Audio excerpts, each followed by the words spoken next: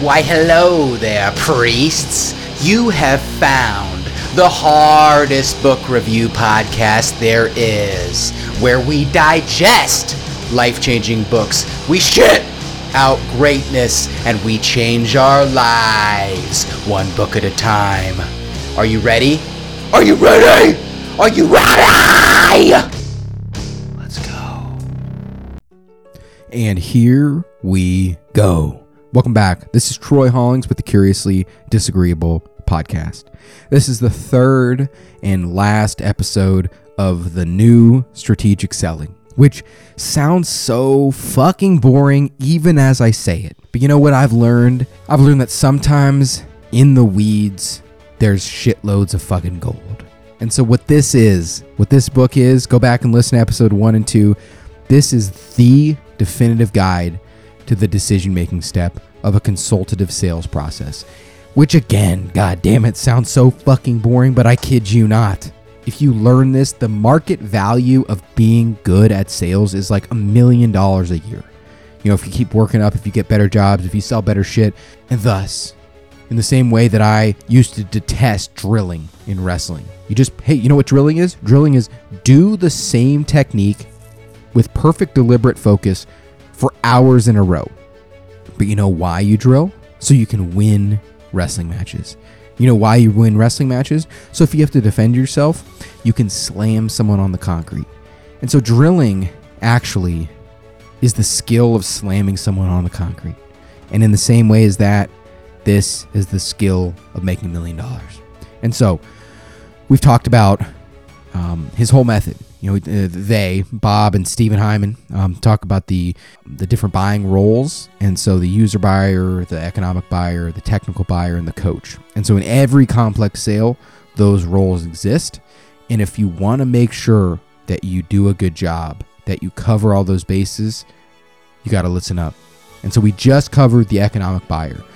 Whoever has the gold makes the rules. Now we're going to go to the user buyer. User buying influence. User buyers are the people who will actually use or supervise the use of your product and service once the purchase is made. Their role is to make judgments about the impact of that product or service on the job to be done. So, you sell sprinkler systems to a golf course. You have to find the economic buyer, and you know that person, they might own the golf course, or they're on the board, or all these other things. Okay, so you found the economic buyer.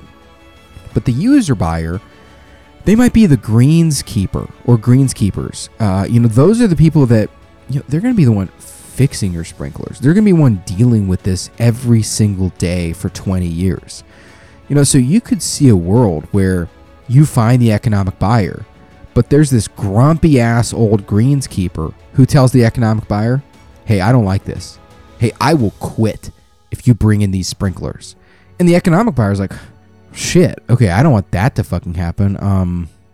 No, we're not going to do it. And the whole sale is lost from a decision maker you had no idea about. So the key phrase for this user buyer is on the job. User buyers are concerned primarily with how a sale is going to affect everyday operations in their own area or departments. Their focus is narrower than that of economic buyers. People acting as user buyers will ask you about areas of day-to-day concern, such as reliability of your product, service record, retraining needed, downtime needed, ease of operations, maintenance, etc. So, hey, okay, if we put 100 of these sprinklers in, how many of them are going to fail over a year? And you're like, well, 20. They're like, fuck you, no. Whereas, the economic buyer might never have even asked that. Or ease of operations. Let's say one of these fails. How hard is it to change? It's like, well, all you got to do is you can't change it. You have to pay us. I'm like, wait, so 20 of them are going to fail every year and I have to buy a new one. That's a secret hidden cost I didn't even know about. Fuck this. Or, man, these are really hard to change. We're going to have to do this 6-month training class and only 2 people at the golf course are going to know how to change it. I don't know. Because the focus of the user buyer is how a sale will affect their jobs. Their reaction to sales proposals, as well as their predictions about performance, tend to be subjective. This means that because personal success hinges on the success of your product or service, you have to take subjectivity into account when you're selling to them. So user buyers, they're the people who are like, with them, what's in it for me? Okay? And so, like, listen, bro, I'm just trying to make it 15 more years. I'm an alcoholic, all right? But working this job at the golf course, I get a free fucking house, okay? So I want to keep my free house, and I know how to do all this shit. So you're telling me to put in new sprinkler systems because it's going to nebulously make this fucking business more efficient. Bitch, I'm an alcoholic. User buyers want good performance not only because it makes their people productive, but it makes them look good. If they hitch their wagon to the new product, how are they going to do? So if you're selling that greenskeeper, let's say you're actually selling solar sprinklers that are never fail. What you do is be like, hey, I get it, dude. You're an alcoholic, man. You live in a house. It's totally fine. I live in a house. I'm an alcoholic. I got it, man. Look, we're the same. But how, if you had to guess, if you look at 100 of these sprinklers, how many fail per year? They're like 30. Like, when did you put these in? Like 25 years ago. Like, okay. Are you in charge of managing a budget? Like, yeah, it's a small budget, but like I have expenses, and water is one of the biggest expenses. Okay, well, no obligation, but putting these sprinklers in, like 0 are going to fail every year. You're never going to have to mess with them, and they cut your expenses down by 90%. And then if I'm that greenskeeper, think of how smart I look. A, I got more time for drinking, but B, dude, solar, like I'm basically a tree hugger now, and everybody loves that shit. And so in every sale, there's at least one person whose central focus is the job to be done. There's always at least one user buyer. But in most complex sales, there's a lot of times more than one person playing this role. If you're selling group insurance to a large firm, for example, user buyers might include the employee benefits manager, a personnel manager, union reps, other agents of the employees being served. If you're putting 30 new computers into a branch office, they might include the branch manager, a head of data processing, individual operators. So imagine if you're selling computers and you just talk to the president. Imagine if you didn't know that the IT director was blind. And your computer, it can be set up, like there's handicap assistance bullshit in your computer, and you could be great, but you get buy-in from the CFO, and the IT director comes to the final presentation using one of those canes, and the whole point was you were going to show the IT director how this works, and the IT director's like, hey, bitch, I'm blind. You obviously don't use critical thinking. No. User buyers cannot be ignored. If a key user buyer isn't sold, you'll have a very difficult time closing the sale. So think of Caddyshack. You remember that movie? Imagine the greenskeeper from Caddyshack. What would happen if he hated you? Look what he did to a fucking groundhog. He will destroy you. It will be biblical. A friend of the author's encountered this type of sabotage several years ago when he sold a $500,000 training program to a major textile firm. The textile company president was so impressed with its miraculous possibilities that he agreed to give it a trial run in every one of his 12 plants. Unfortunately, our friend neglected to contact the managers of those mills, the key user buyers, before he closed the sale. So, selling a bunch of training, 12 different textile plants. Hey, we're going to make your textile plants more efficient. Well, imagine if I run my own textile plant and I'm already busy. I'm already working 60 hours a week. My fucking life is tough. Okay? I started on the line. I was homeless. I've worked my way up. I will fucking die before I don't fail this company. I am loyal. And then I get told, hey, this is going to take you 25 hours a week for 5 weeks. You've got to train all your people. I'm like, hell no, I don't. After the paperwork was signed, when he showed up to help implement the program, the plant managers treated him like an outside troublemaker who had gone over their heads to the boss. The miraculous result? After the program went online, all 12 mills were less effective than they were before. So you're going to have this passive resistor, or maybe even active resistor, of these 12 plant managers who are like, bitch, I'm so fucking busy. I'm going to do 5 hours a week of this. I'm going to take 5 hours a week off of my plate right now, give it to this, even though it needs 25. And then the result is less effective than they were before. Our friend learned a valuable lesson from that experience. Realizing that he had been done in by his own ignorance of the players, he vowed never again to overlook the user buyer. He says the next time someone's going to use my stuff, he's going to want it. But think of how that could have been solved. Let's say you get buy-in from the CFO. You're like, hey, this sounds great. One thing I've learned, though, is that it's really critical. I don't want to just sell you guys this shit.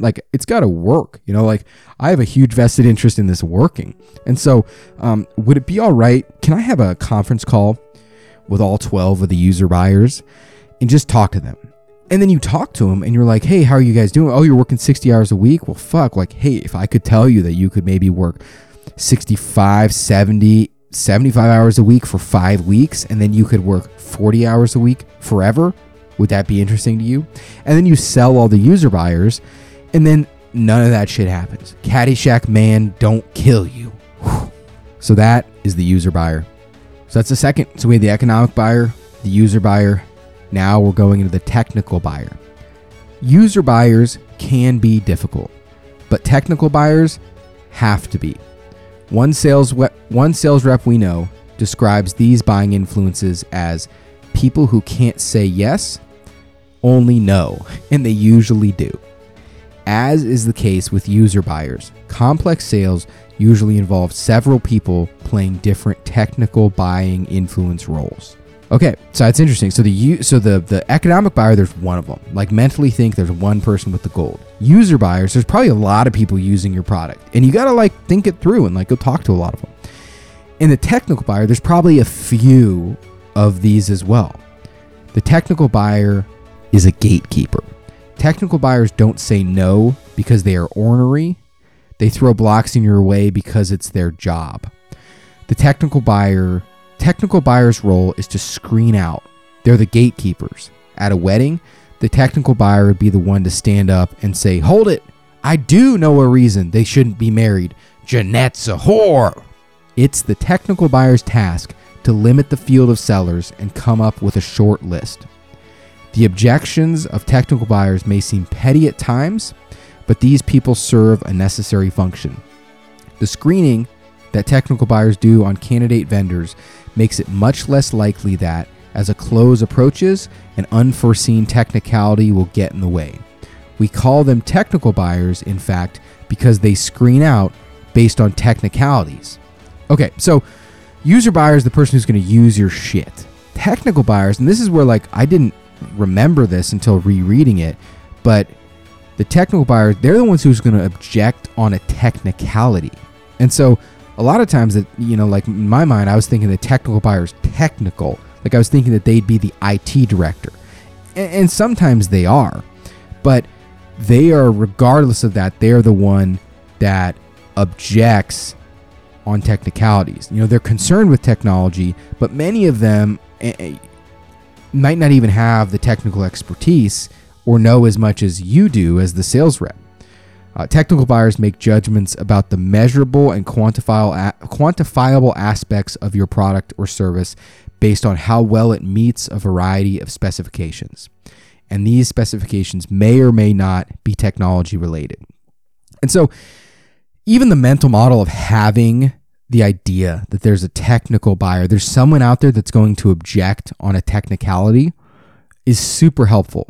Because let's say that you have a sale where, by luck or by whatever, there's not really a technical buyer because, maybe you talked to them first, you had drinks, they were like, man, I love you. And you're like, cool. And then you never see that side of that person.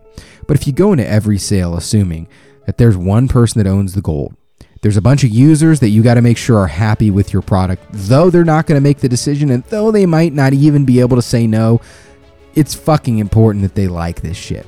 And then there's a technical buyer or buyers who's going to object on technicalities. So it could be the IT director. Really, the root of it is they don't want to fucking do any work, but they're going to be like, well, this is we use Microsoft 365, and this doesn't integrate that well, so no. Maybe it's the legal counsel.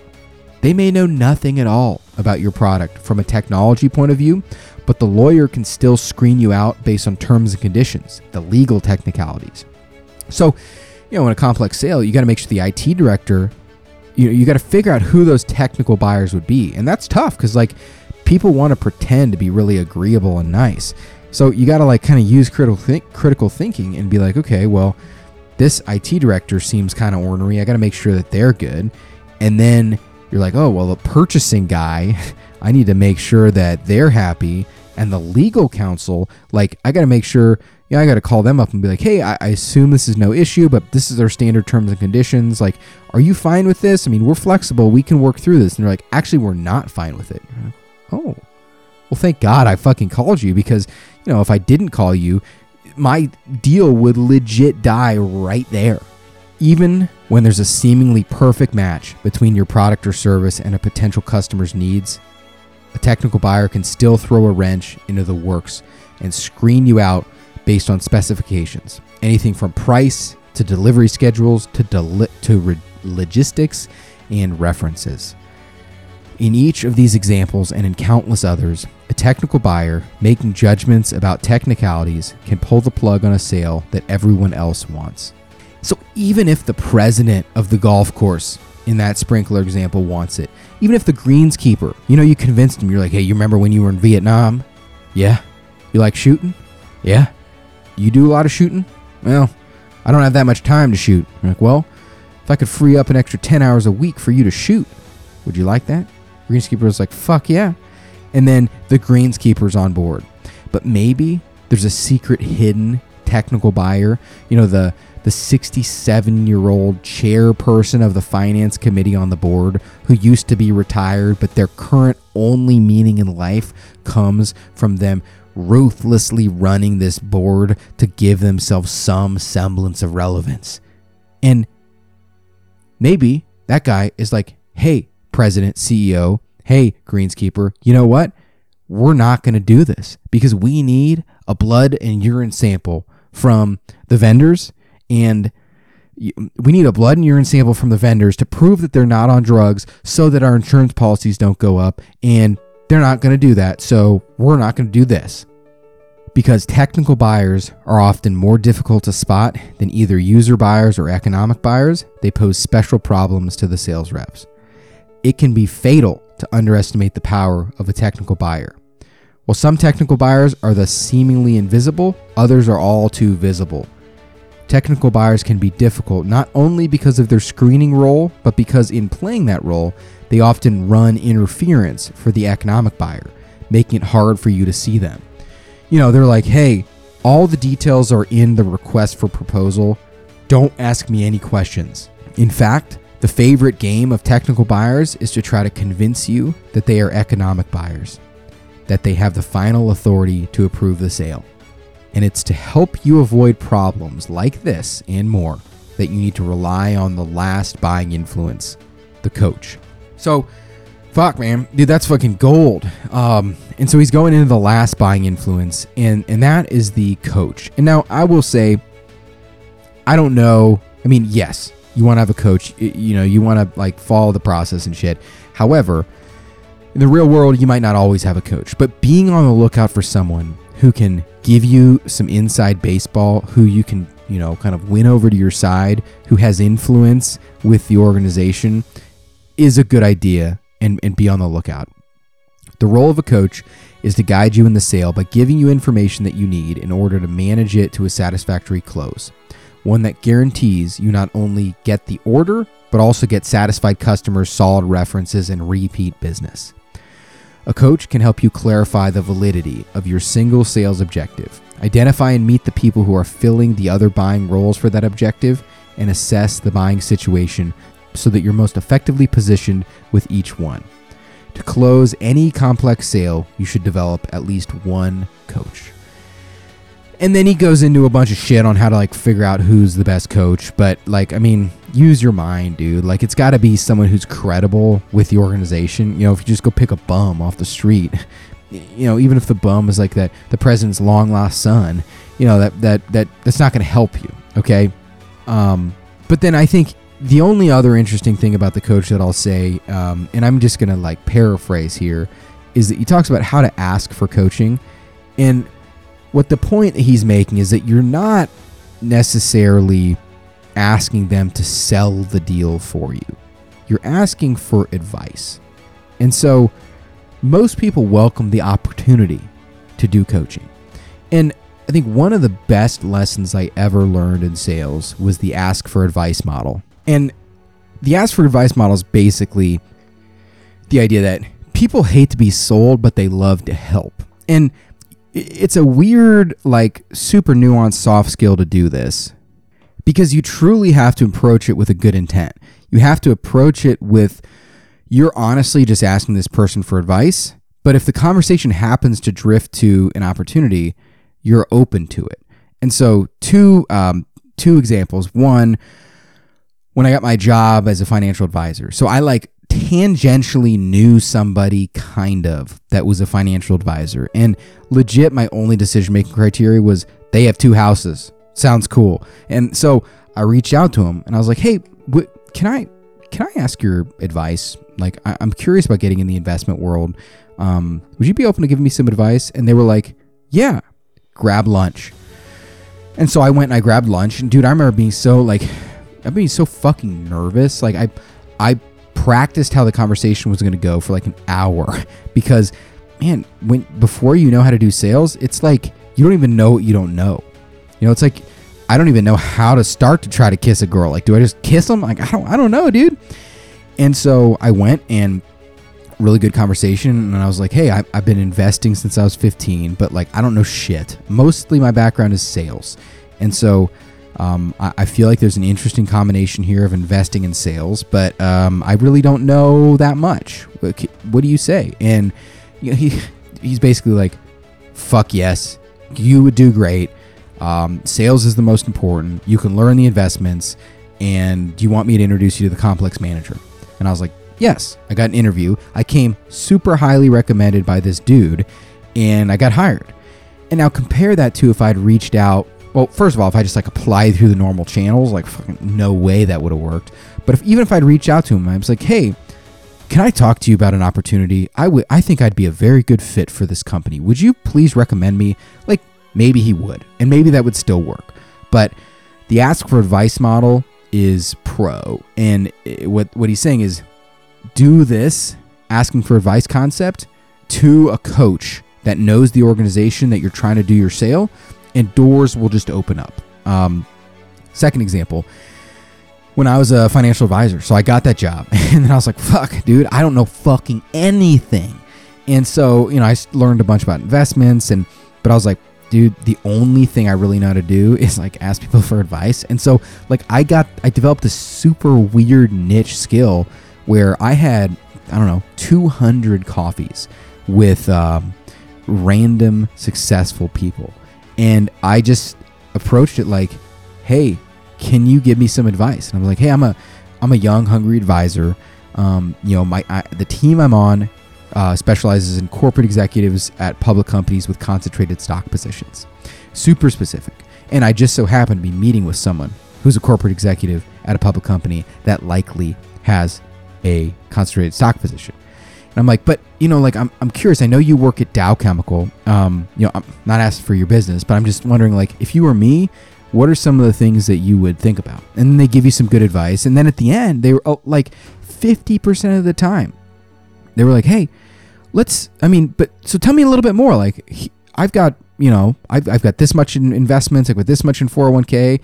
But dude, if I'd just randomly found this person and been like, how much money do you make? Do you want to invest with me? It wouldn't have worked. So summarizing coach as find the person who makes the most sense and then use the ask for advice model. Okay. So those are the 4 buyers. That's the goal. That is the massive, most important part of all of this. I'm going to hit on 1 or 2 other things that are important that he calls out, and then we're going to wrap this bitch up. So the next thing that he says is really, I'm summarizing, he calls it red flags, but it's the idea of slow down for yellow lights. Okay. In a strategic selling seminar, we were in the midst of going over the buying influences when one of the attendees, a young, energetic man who had twice been a top sales rep of his division, threw his pencil on the ground and looked up with an expression of odd elation. You could see his worksheet was covered in tiny red flags. "You know," he says, "I just discovered something. I thought this was one of my best accounts. Now I realize I don't even have a prospect. I guess I'm going to have to do some thinking."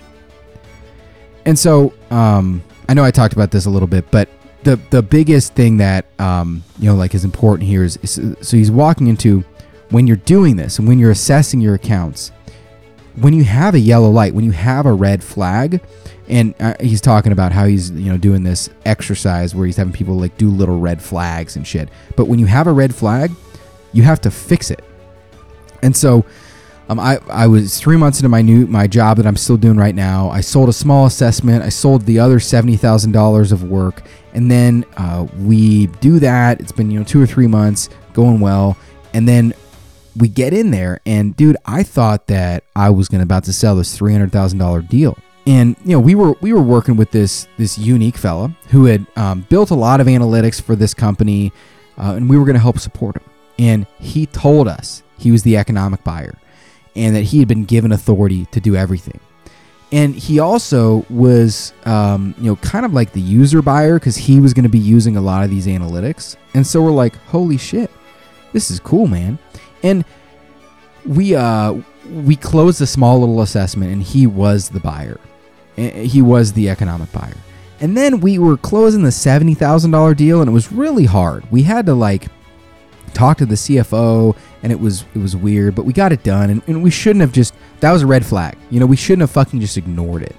But when it got time for the $300,000 deal, our decision maker, who we thought was both the economic buyer and the user buyer, but we didn't even think like that. We just were like, hey, it's a guy. He couldn't do anything. He started pointing fingers. He was like, the project's off the rails, and the CFO came in, started dealing with us for the first time, had no context, and the deal died. And it turns out we should have investigated more. Dude, we didn't even use our coach, a partner at our own accounting company. We didn't really use our coach very well. The economic buyer was the CFO. He was also a little bit of the technical buyer. He was trying to object, but not being an asshole about it, but just being fair. And our contact, who we thought he was the user buyer and economic buyer, he was a turncoat. And when we started cleaning his metaphorical house and we saw all the fucking bodies inside the house, he just started pointing at us. He's like, they killed him. And we're like, what do you mean, dude? We're house cleaners, okay? That body's been decomposed for 5 years. He's like, no. And so he turned into the biggest technical buyer blocker ever. But if I had analyzed that account in this framework, I wouldn't have accepted the presentation to our shitty little fake decision maker. I would have creatively, without hurting this dude's ego, found a way to talk to the CFO. And so that's the red light concept. Or red flag concept. When you start seeing these little red flags, these yellow lights, you have to slow down. We know that from Mahan. It's good to reiterate. A couple automatic red flags or automatic yellow lights in the decision-making step. Missing information. So let's say you can't find the technical buyer. Who's going to object on a technicality? If you can't find them, that's a red flag. That's a yellow light. Maybe you're in the Goldilocks zone where there's nobody, but probably need to figure it out. Another automatic red flag is uncertainty about key information. Hey, who's the decision maker here? Like, okay, fuck, man, you got a lot of work to do. Next is any uncontacted buying influence. Any buyer ignored is a threat. So you don't need to contact and convince each of the key players yourself.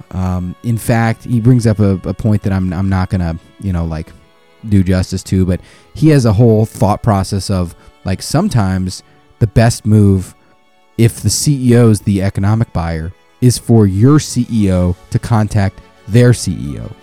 Just because, CEOs are comfortable talking to CEOs, and you say, hey, for any deal above $1 million, it's our process for my CEO he would love to talk, 30 minutes with your CEO. Is that okay? That's an option. But an automatic red flag is if there's this mysterious decision maker that you or someone that you're directing has never contacted, it's a red flag, man. It's a yellow light. You got to figure it out. The next one hit just real fucking close to home.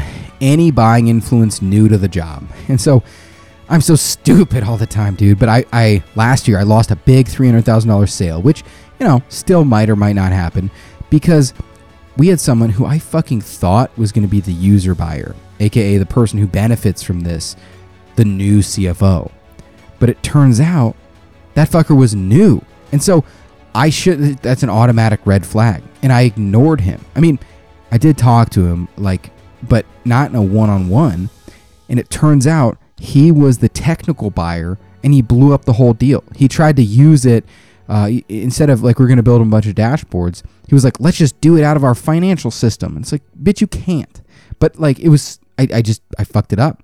Dude, I even remember I was driving back from Ohio one afternoon, and my plan was to call this guy because I was getting the spider sense that I needed to do this. And dude, I pussied out.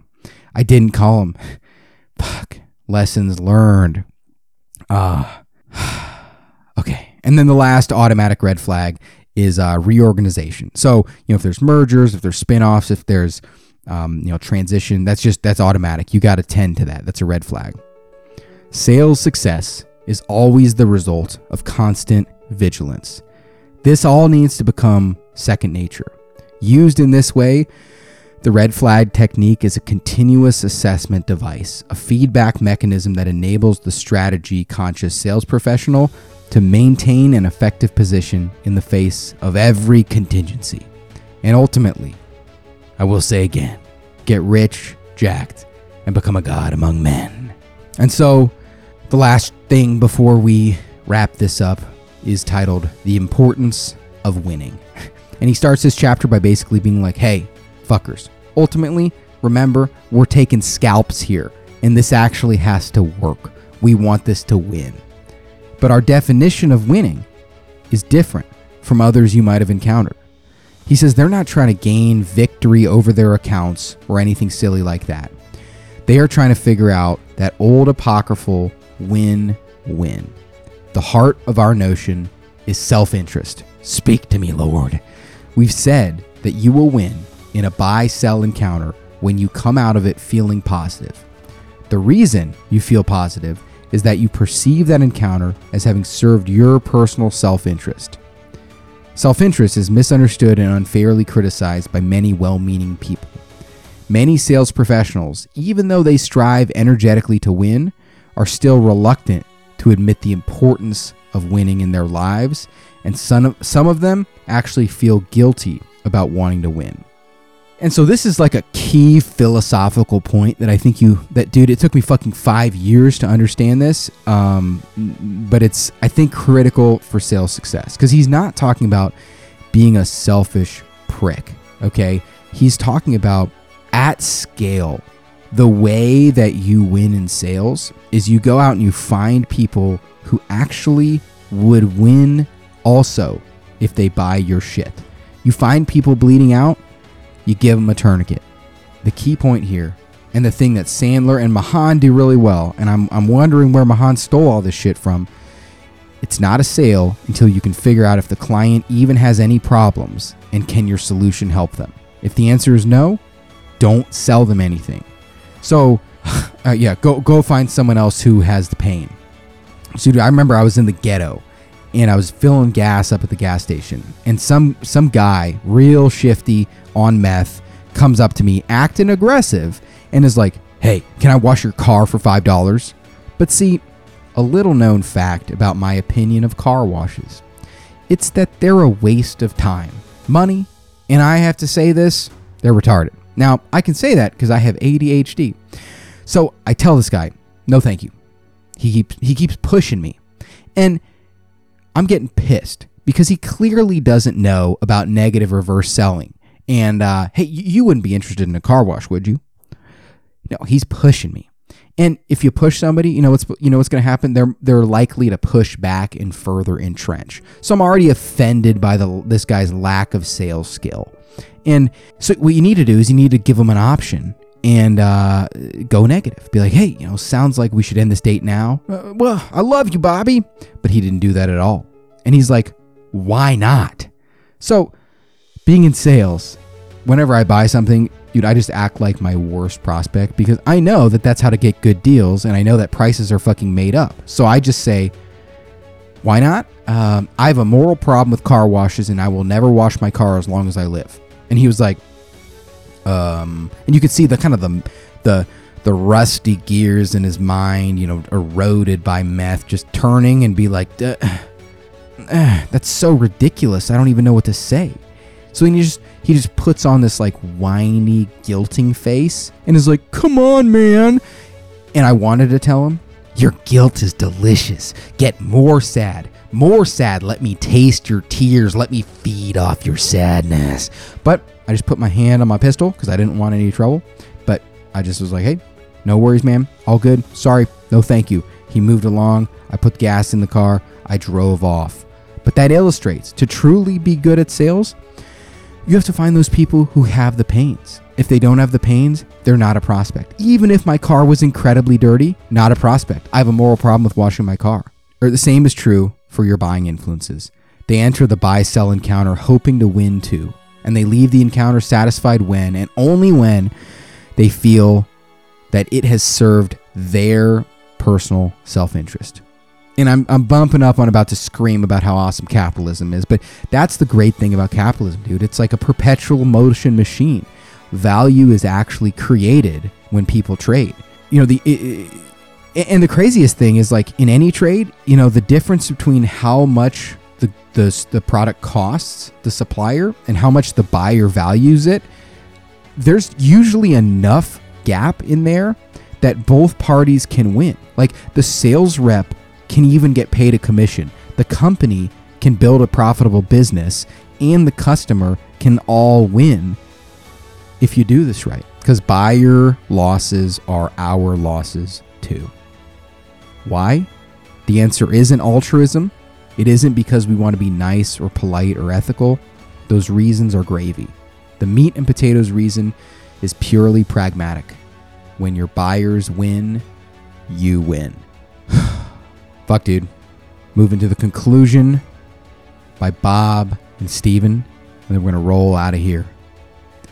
Sales improvement programs usually end with a snappy little speech about positive mental attitude, hard work, and the sales trainer wishing the assembled sales reps good luck out in the trenches. We don't end our programs that way, and we won't end this book that way.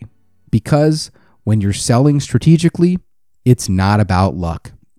It has worked for over 20 years and in dozens of industries because it is founded on logic and a sound understanding of the key elements of the complex sale. By applying the methodology consistently, you make your own luck. The reason that strategic sales professionals are able to make their own luck is they understand two critical keys to sales success. The first is method. This is a planned system with logical steps and a repeatable process. The second key is something we've stressed again and again in our personal workshops. It's the importance of constant reassessment. You get the most out of strategic selling if you treat it as a dynamic system, one that always is in the process of refinement. In the words of a Midwest branch manager who attributes his latest Sales Manager of the Year award to our programs, the more I practice, the better I get. Strategic selling is a lifetime approach to the complex sale. Luck is where preparation meets opportunity. And if you and your buying influences continue to win in all your sales objectives, then we at Miller Heiman have won as well. Well, holy shit. Dude, I feel like I just killed the world's first vampire, and I discovered the stake through the heart trick. And this book is relevant, mostly if you're working a complex sales job. In the same way that you kind of need to know Jiu Jitsu to understand the importance of a leg lock, if you don't work a sales job, some of this might have been too in the weeds. But as we said long ago on this here podcast, once you see the way in one thing, you see the way in all things. The principle that a method, that a process for sales and getting things done exists is as life-changing as water. Whether you're a business-to-business sales rep, or even if you're just trying to get promoted. We learn from Mahan. We need to move off the solution. We need to get out all the issues. We need to understand evidence and impact, context and constraints. Then we need to figure out the prospect's rough budget. We're not negotiating, but we're just like, hey, could you see yourself between X and Y? If no, let's talk about it. And finally, we need to understand their decision-making process. And where Mahan gave us a few tools, this book was the dissertation on the decision step. In all sales, we must find the economic buyer. We got to follow the golden rule. Whoever has the gold makes the rules. Go find the person who has the gold. The user buyer. Who's the person that will be most effective day to day? The technical buyer. This bitch will object on a technicality. Sniff them out. Charm them. Make them happy. Maybe their technicality is even cool and real and you got to just help them. And the coach, the spirit guide to lead us through the elephant graveyard and into the Garden of Eden. For to truly ascend to sales mastery, to honor the way, why would we ever ignore 50% of the human body? And why would we ever ignore the decision step? What? And that, my pretties, is another episode down of the Curiously Disagreeable podcast. Check us out at CuriouslyDisagreeable.com, the Troy Hollings on Instagram, or wherever the fuck you get your podcasts. The end.